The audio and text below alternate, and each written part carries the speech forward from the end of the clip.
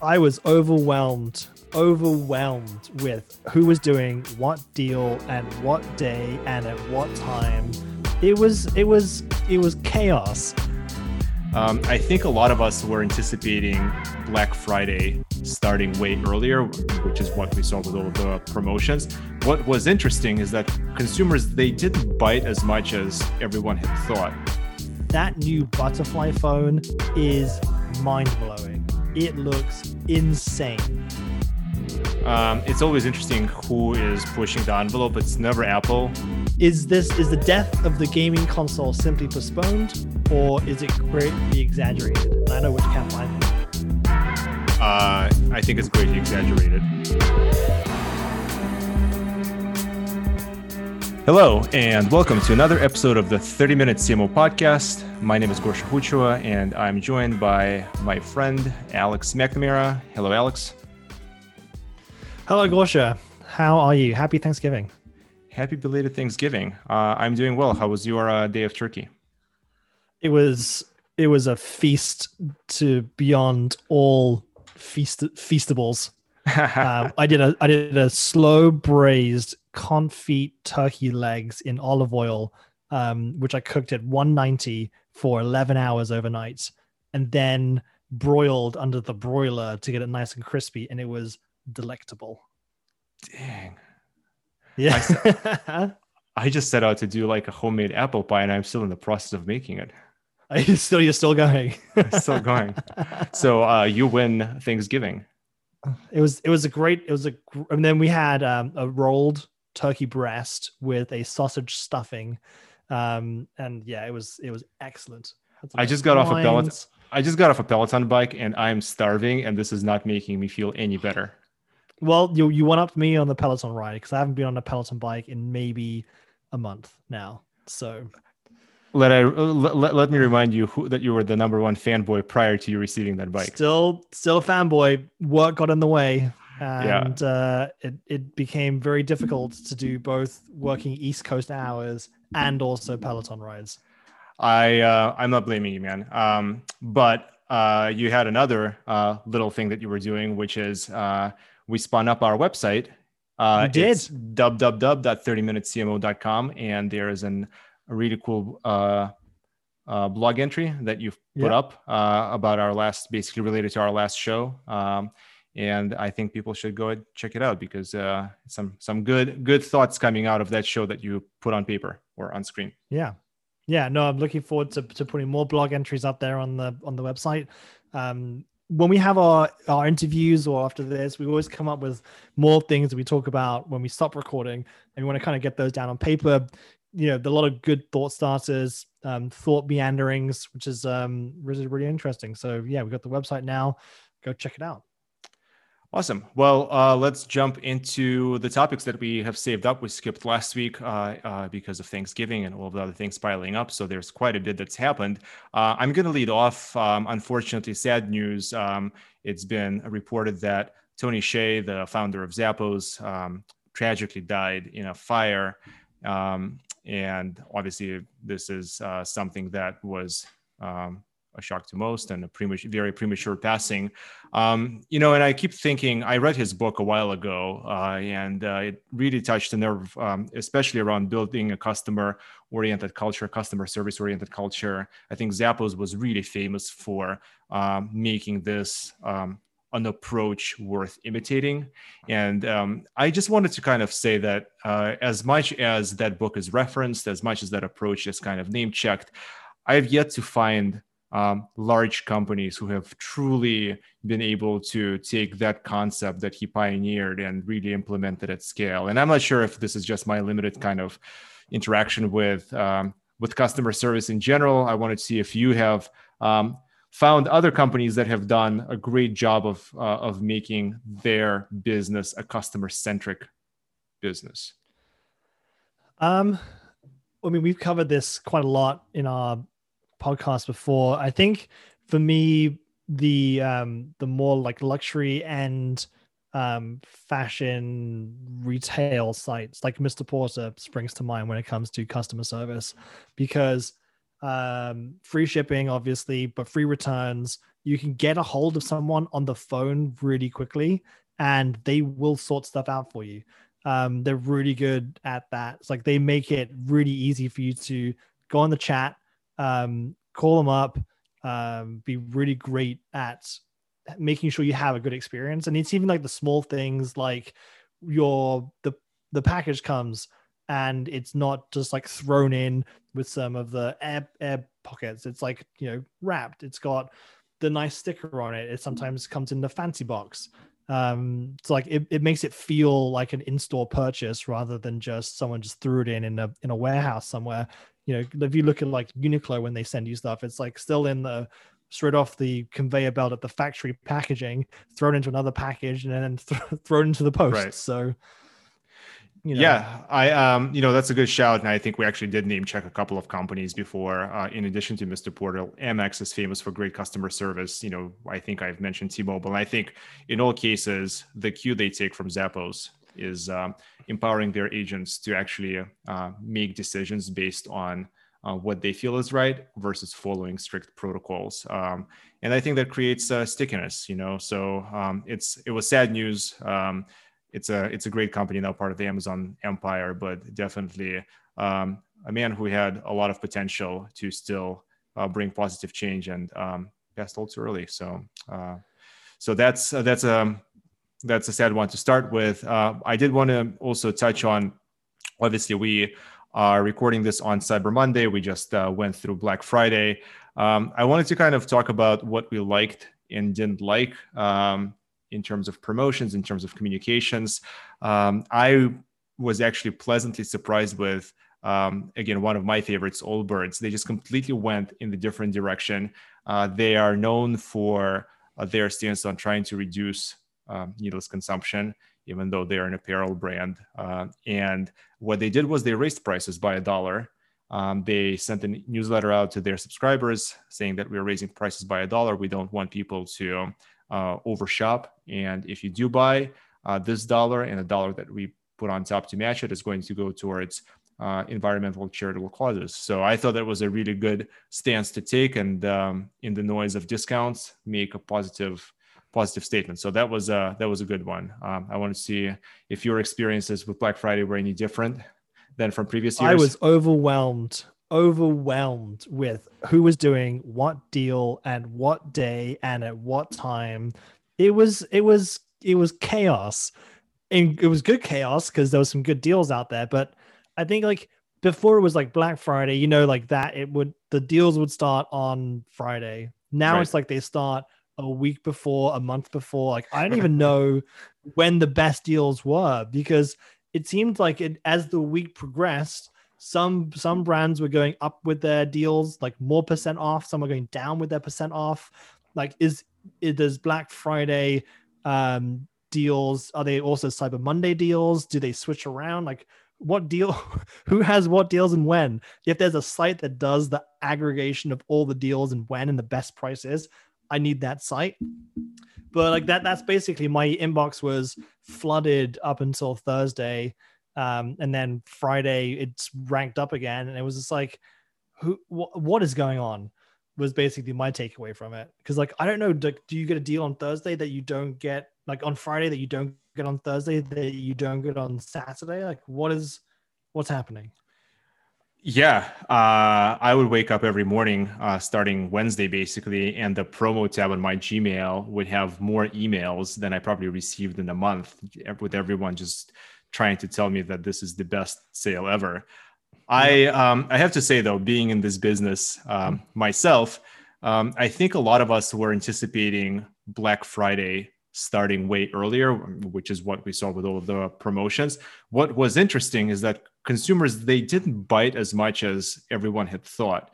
They really flocked to the stores, to online stores on Friday itself. And so all of the lead up, and I guess the experience may vary by company, but all of the lead up that we were hoping to experience sort of didn't materialize. It really materialized on Fridays. It speaks to this behavior that's, I think, been ingrained. It's kind of a post-Thanksgiving tradition. You wake up on a Friday having glutted yourself out the day before, and you go and shop. And I think people just are conditioned at this point, despite Yeah. all of the changes we've gone through this year. So the spike on Friday was as before. What were you shopping on? Tablet, mobile, computer? All. I mean, All of them. depending on, but you know what? It's actually interesting. There were so many overlapping promotions for the same brand. So, for instance, if you received a discount, a coupon or whatever, a newsletter from one of the brands saying 25, 30% off, 50% off, whatever, I would then go on my Amex offers app and see if they were also double dipping there. And a lot of them were. So like wine.com, for instance, they had a discount on offers. Spend $100, get $10 off, and it didn't matter if you were using a coupon. Then they had a $30 off, like 150 coupon. And then if you actually shopped through like an airline mileage mall, they would give you like 6 points on $1 spent. So you could like triple dip on all these promotions, and some of it you could only do on your computer because that's only where it worked. So I would park myself in front of the computer and actually do it. I'm expecting you had a workstation up going.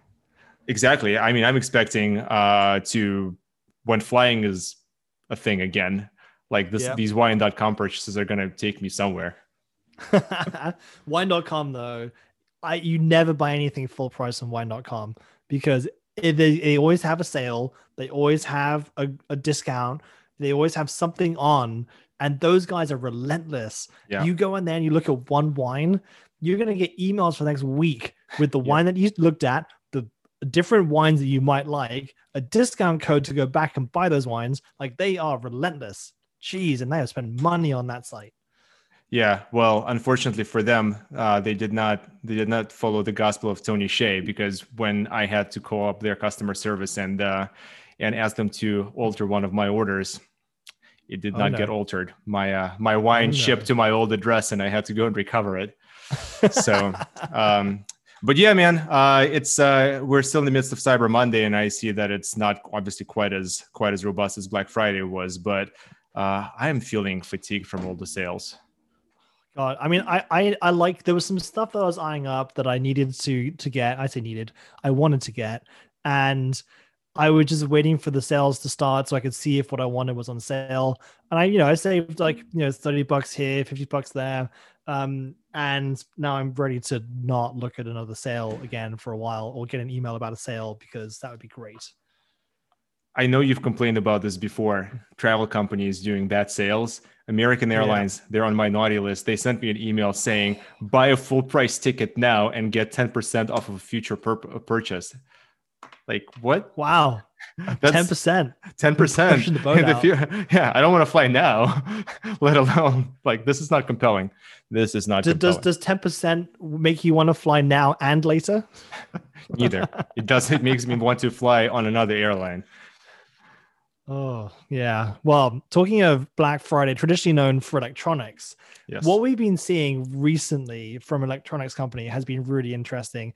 I'm talking about design specifically, because have you noticed that in the last 10 or so years, for phones, they've all basically looked the same? Like, they have different buttons in different places. Maybe there's a bevel, maybe there's a rounded corner. But for the most part, rectangle, big screen, button. What I've seen and Samsung had been really blazing the way, and also Motorola. But the technology for the foldable screens has meant that they've been able to like really think about what a phone is and what it looks like and how you use it. Because I was in a Best Buy a couple of weeks ago, and that new Butterfly phone is mind-blowing. It looks insane. I mean, and it's like, it's full screen on the front, and you open it up, and there's like a 10-inch screen inside, and it's seamless. It looks incredible. And then you've got like the Motorola Razr, that coming back, that still full screen inside, looks incredible. Then if you look at the laptops now, very boring for other than maybe the ThinkPad back in the day with like when they had the small model and the little keyboard popped out. Mm-hmm. Not a lot of like really different approaches to design, but like the Lenovo ThinkBook Plus, this is super cool. E-ink screen on the front. Mm-hmm. So on the top of the lid, where your Apple logo would go, your Dell logo would go, they've got a e-ink screen which you can write on. So you can read PDFs, you can mark up stuff or just like read the newspaper on the top of your laptop without opening it up. And like think about that from like you're in a meeting, you got your laptop with you, you don't want to be distracted. So you can like write on a PDF, you can write your notes down, open up your laptop later and have all your notes. This is super cool. And then the Acer with the screen in the base, like the base, like where the keyboard is. So the keyboard gets shifted to the front, and there's another screen there. So it's like an extension of your screen. You can dual screen. I think you can tri screen. Is that a thing? But it's basically an additional viewing area, markup area, which is like changes the game. Bad point about that: no terrestrial wrists when you're typing. That could be super annoying. But the way that that technology has progressed in order to allow these design changes has been really great. And it's like this is just the beginning. Like it's taken 10 years for technology to catch up with where we want to go with our devices. Like what happens now? Like where do we go next? Apple's always like 3 years behind, 4 years behind on Samsung. So like what is the refined design going to be for the butterfly or the razor style? Will they introduce an e-ink screen on the MacBook? Probably not. But like these new design things have been really interesting to see come out because we haven't had it in a while. Yeah. It's always interesting who is pushing the envelope. It's never Apple. I think Apple waits to see if the consumer really catches on to these types of innovations. Samsung obviously is a big player, and so they've been experimenting with these butterfly phones. I've been watching videos with the different reviews. I think they're on their second generation of these butterfly phones at this point. The first one you could open and close 400 times and it would break. So they had to make it better. Yeah. Companies like Motorola, I think their market share is like zero. So they're probably just trying to do anything to get attention. Yeah. But in terms of, you said you went to Best Buy, you played around with foldable phones. Did you notice, like, did you experience some utility with that you felt like, I could really like do more things than I can do now? Well, I think with the Motorola one, with the Razor, with the ads that come along with it, because it's folded and it's quite thin, I could really see like someone who doesn't want to carry around a big phone, like how Apple had just introduced the Mini, where you're going to regress from having a large profile but still want the large screen. So I could see that taking off, that becoming more widely adopted. If you can have like a full touch screen on the front of the phone for limited use, quick response to messaging, kind of like how you would use an Apple Watch screen, but on the front of your phone. But then with the butterfly, if you do like read some of the use cases that they've got, you can have it so it's like 90-degree angle and you've got a panel of video call and then a second screen of other things you can do. So like if you start to use it as a sort of a more of a communication device or something that you can use big screen to watch and play games on, but also it's more functional from a like a communication point. Like I can see it being something that takes off. And if they can get the profile to be slimmer and you don't have the gap in between on the fold, yeah, I think it's going to be something that will come out. Almost like back in Nokia when they had the flip with the full keyboard on it.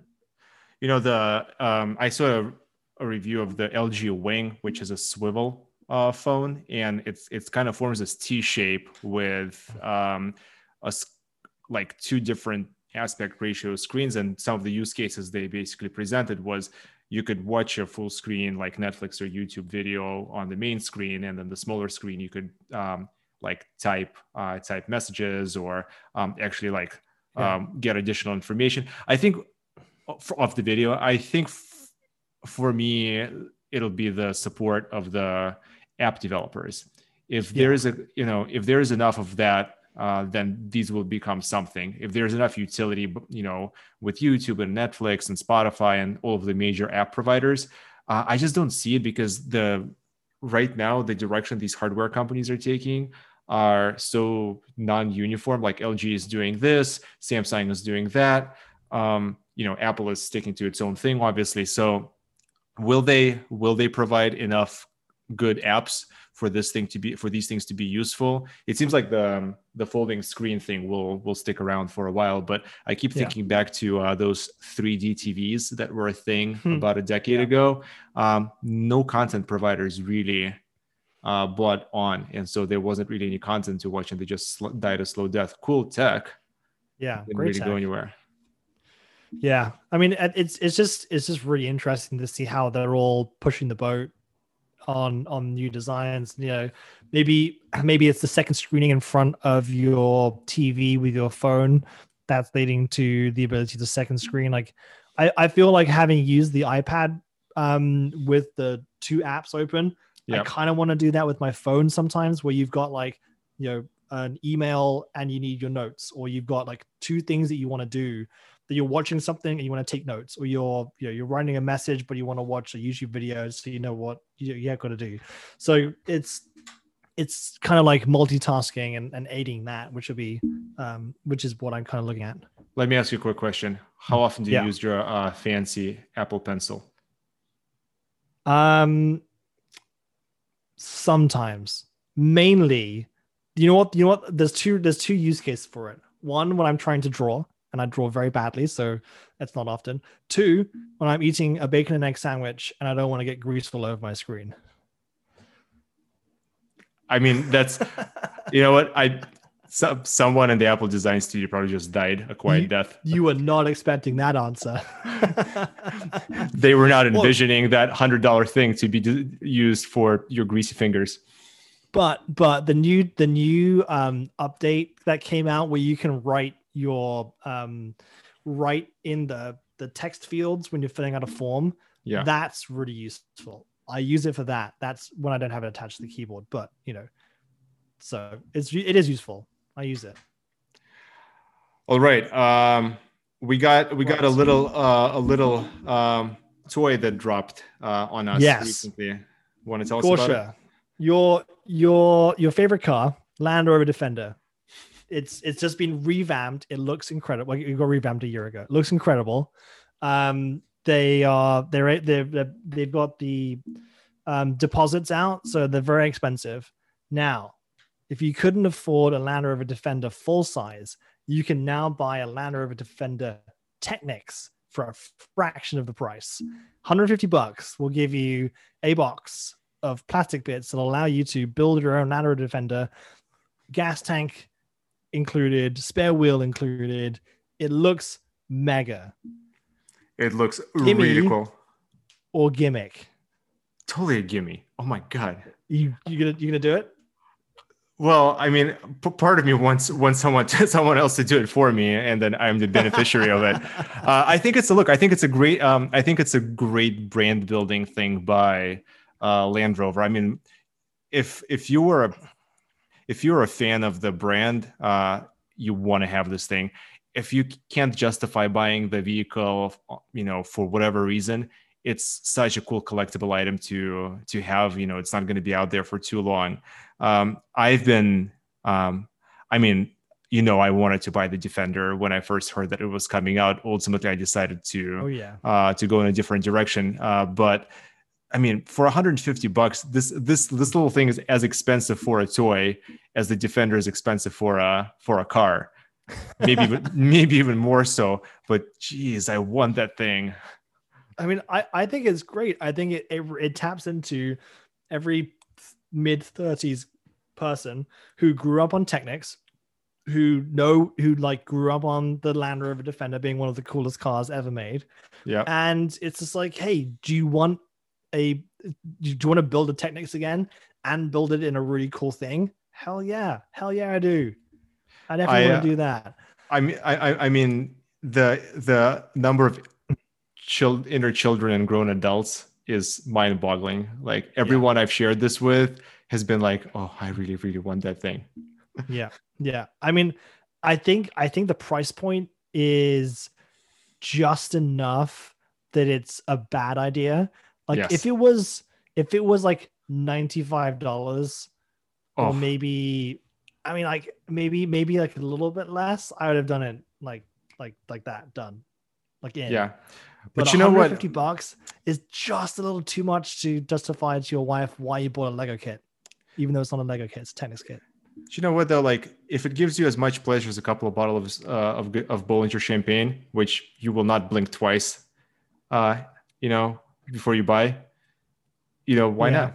Why not? I mean, It's you can put on your desk, in your mantle, in your office. yes. It's a great talking point on your Zoom calls when you're having important meetings. You know, I I I think think it's actually an investment in your career opportunity and career growth.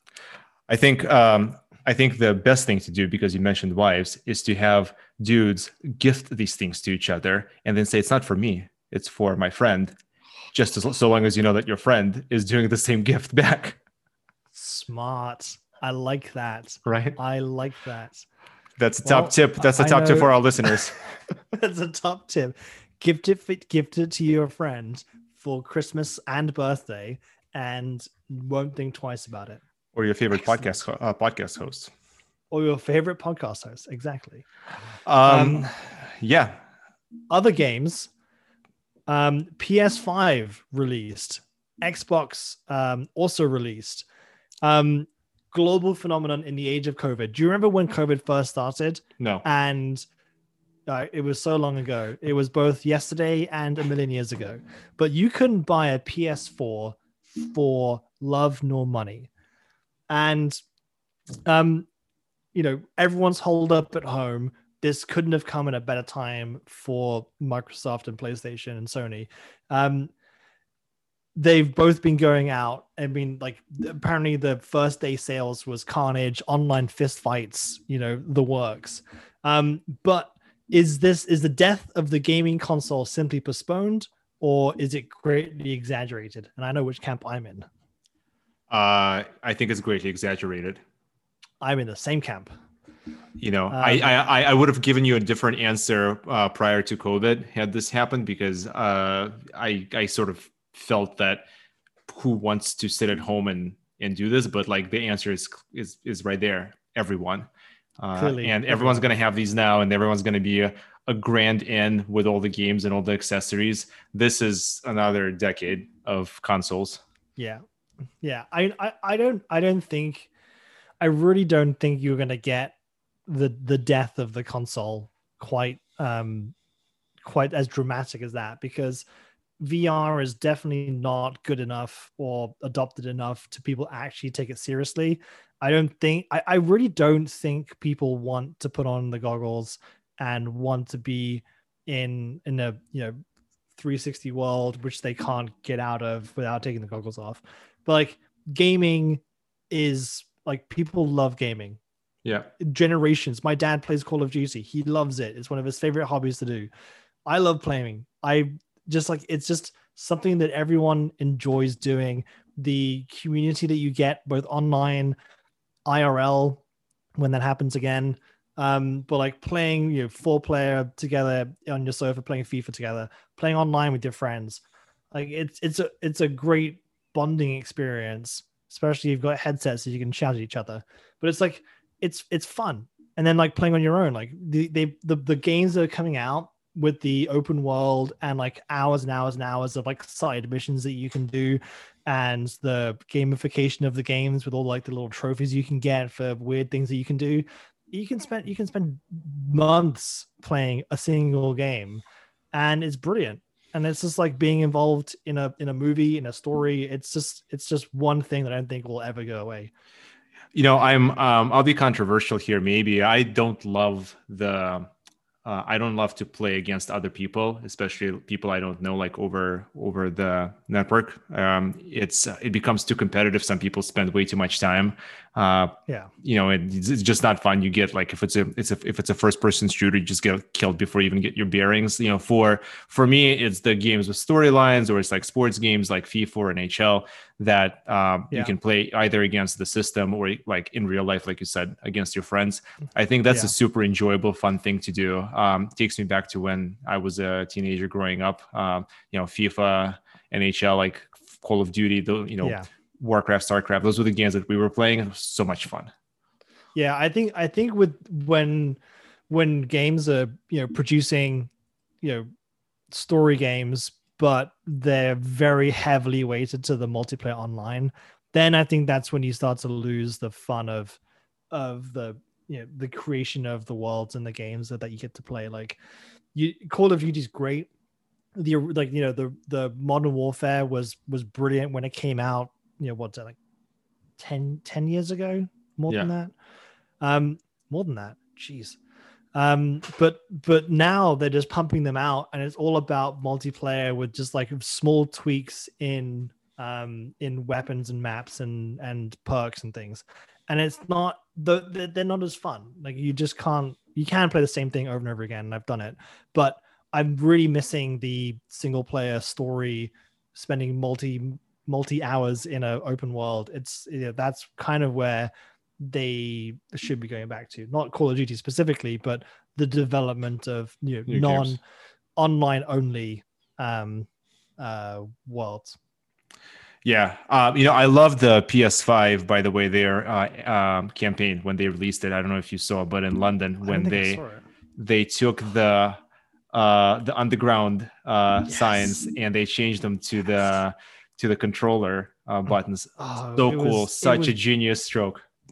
it was so brilliant. It was so simple. It was staring at you in the face. And like, you got mad because it wasn't you who thought of it, but you were so happy that someone did think of it, because it's Oxford Circus and there's four entrances to Oxford Circus tube station in Oxford Circus, four Yeah. main ones. And I think each of them replaced the traditional circle with the underground in the middle, and they had the square, the X, the triangle, and the circle. Yeah. And it was absolutely brilliant. Brilliant. This campaign is basically the epitome of good advertising. I feel like you see this from time to Yeah. time, and it's so simple. Like you said, it's staring you in the face. You want to go and hug the creative who thought of this, because Yeah. it just says thank you for being a classic advertising person. Like, this is a brilliant campaign. Everyone immediately knows what this is about. It Yeah. makes you really just want to go and pay attention to this new release. Like, to me, Yeah. sitting here in LA, seeing that, I was just grinning ear to ear. Yeah. It was great. It was so great. I want to know who did it. We should get them on the podcast. It was brilliant. All right. Well, for our last one, Slack. I want to talk about Slack Yeah. because we use Slack a lot. It's been a standalone company ever since its inception. It is heavily rumored to be up for sale, and it seems like Salesforce is circling to buy it. And Yep. it's not the news of Salesforce buying Slack that I want to discuss. It's the fact that the reason they are for sale is because they did not really pivot to video as quickly and as, I guess, as robustly as they probably should have, and they so completely missed out on this surge that Zoom and Teams have experienced, Microsoft Teams have experienced as we went into lockdown and work from home situations. And speaking of advertising, I remember when Microsoft came out several years ago and they said, we're going to develop a competitor to Slack called Teams. Slack, and we're going to give it away for free to anyone who uses Office 365. And Slack took out this full page ad in the New York Times, and the founder of Slack basically said, we welcome the competition, but Slack is always going to be better because it was designed, for purpose, and basically kind of left the whole thing off. And man, when I heard the news that they're up for sale, it made me think about that ad. And it's just another case of like a company that just did not even innovate. They just did Yeah. not evolve fast enough. I know you. Yeah. I know you're a Teams user. You used to be a Slack user. Do you? I mean, tell me what your thoughts are. Well, I think what they didn't do was they didn't think about how people collaborate. And to be fair, I haven't used Slack in the COVID era, but when I moved from Slack to Teams, it was jarring. It was a jarring experience because it's built differently. But as soon as you figure it out, it's such a better system to use because Slack. And I think this is for me. This is where I would never go back to Slack is there's no live documents. So you can't upload a document like you can in Teams. Like, and this is where I think Teams being part of Microsoft, it was built to handle all of this. You know, you upload a Word doc or a presentation into your Teams channel, and everyone in that channel can work on it together. So you're able to, have three different media teams work on different tactics in the same presentation whilst you build out the front strategy section, and everyone can review it at the same time. There's definitely disadvantages to that when people accidentally delete slides or on purpose delete slides that shouldn't be deleted. But what it does save is multiple decks being uploaded, people forgetting which deck is which, people sending you as the deck collector, 4 different versions that you have to then piece together, re-upload it for them people to make changes and send back to you. And it's a hassle. And Teams does it really, really well. You can do everything in the same window. You've got your video conference, you've got your calendar, right. You've got your channels, you've got your documents. It's brilliant. And I think Slack basically went, oh, hell yeah. This is us. This is our time. Everyone's going to want to get some of us because, we're the number one, communication system for all these companies. And then he went, well, actually, no, because other people do it better. It's like Slack did have video, but that's all it did. It didn't do anything else. It was a separate system that didn't connect to the rest of your work world, which Teams does exceptionally well. But also when Teams figured out it didn't have the same things that Zoom had. Like you could only have 6 people in your video conference. Mm-hmm. And if there were 10, 12, 20, you couldn't scroll between them. You couldn't see who else was on. Whereas Zoom, there's pages and pages of people. So when they figured that out, they brought out 2 new versions of gallery view and together view. And I was like, yeah, it took a couple weeks, maybe a couple months, but they got there. Whereas, and I haven't used Slack, I don't think that they've done anything like that. And it just, Teams being a Microsoft company and being a really like old school, slow moving company managed to get that out quick to be able to be used how you needed to work now. Yeah. I mean, it's, Slack is a one trick pony, right? Like it's not a true collaboration tool. It's also hard to use it for outside the organizational purposes. So if you need to have a call with external people, Teams allows you to do that. Zoom allows you to do that. Slack doesn't allow you to do that. And, I think in the startup circles and in many of the younger companies there, it's still sort of a byword for intra-team chat. And, it's probably, it's going to remain relevant. I think Salesforce, if they do end up buying them, I want to see what the implementation strategy is, because what will Slack complement that they have in the way that will make them as appealing as maybe Microsoft's offering with Teams. I haven't thought too much about it. I'm sure there's some integrations that they can have with Salesforce, the proper CRM software, maybe some of the other things they have. But ultimately, I think it's just a case of a company that did not innovate quickly enough. And they went from being like the darling of the B2B world to sort of like, maybe not to the extreme, but sort of like what happened to BlackBerry a while ago. Yeah. I mean, I think what Slack does do intercompany, like we used it on one of our clients, but it's really hard to use. Like it's really complicated to set up. it's not complicated. It's just a hassle to set up. But you're right. It doesn't do external. It doesn't allow you to be your your one-stop Your shop hub. for your hub, your command center, your war room for your own personal work day.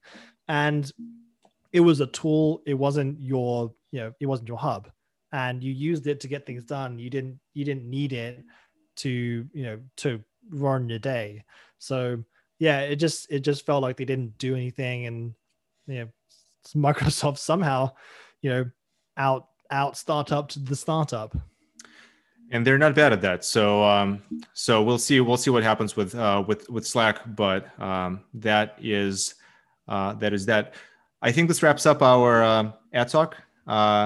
Good discussion. More to come next week. And remember to visit our website, our new website, a website that's going to have more thoughts and ruminations from Alex and myself, www.30minutescmo.com. And we'll talk to you guys later.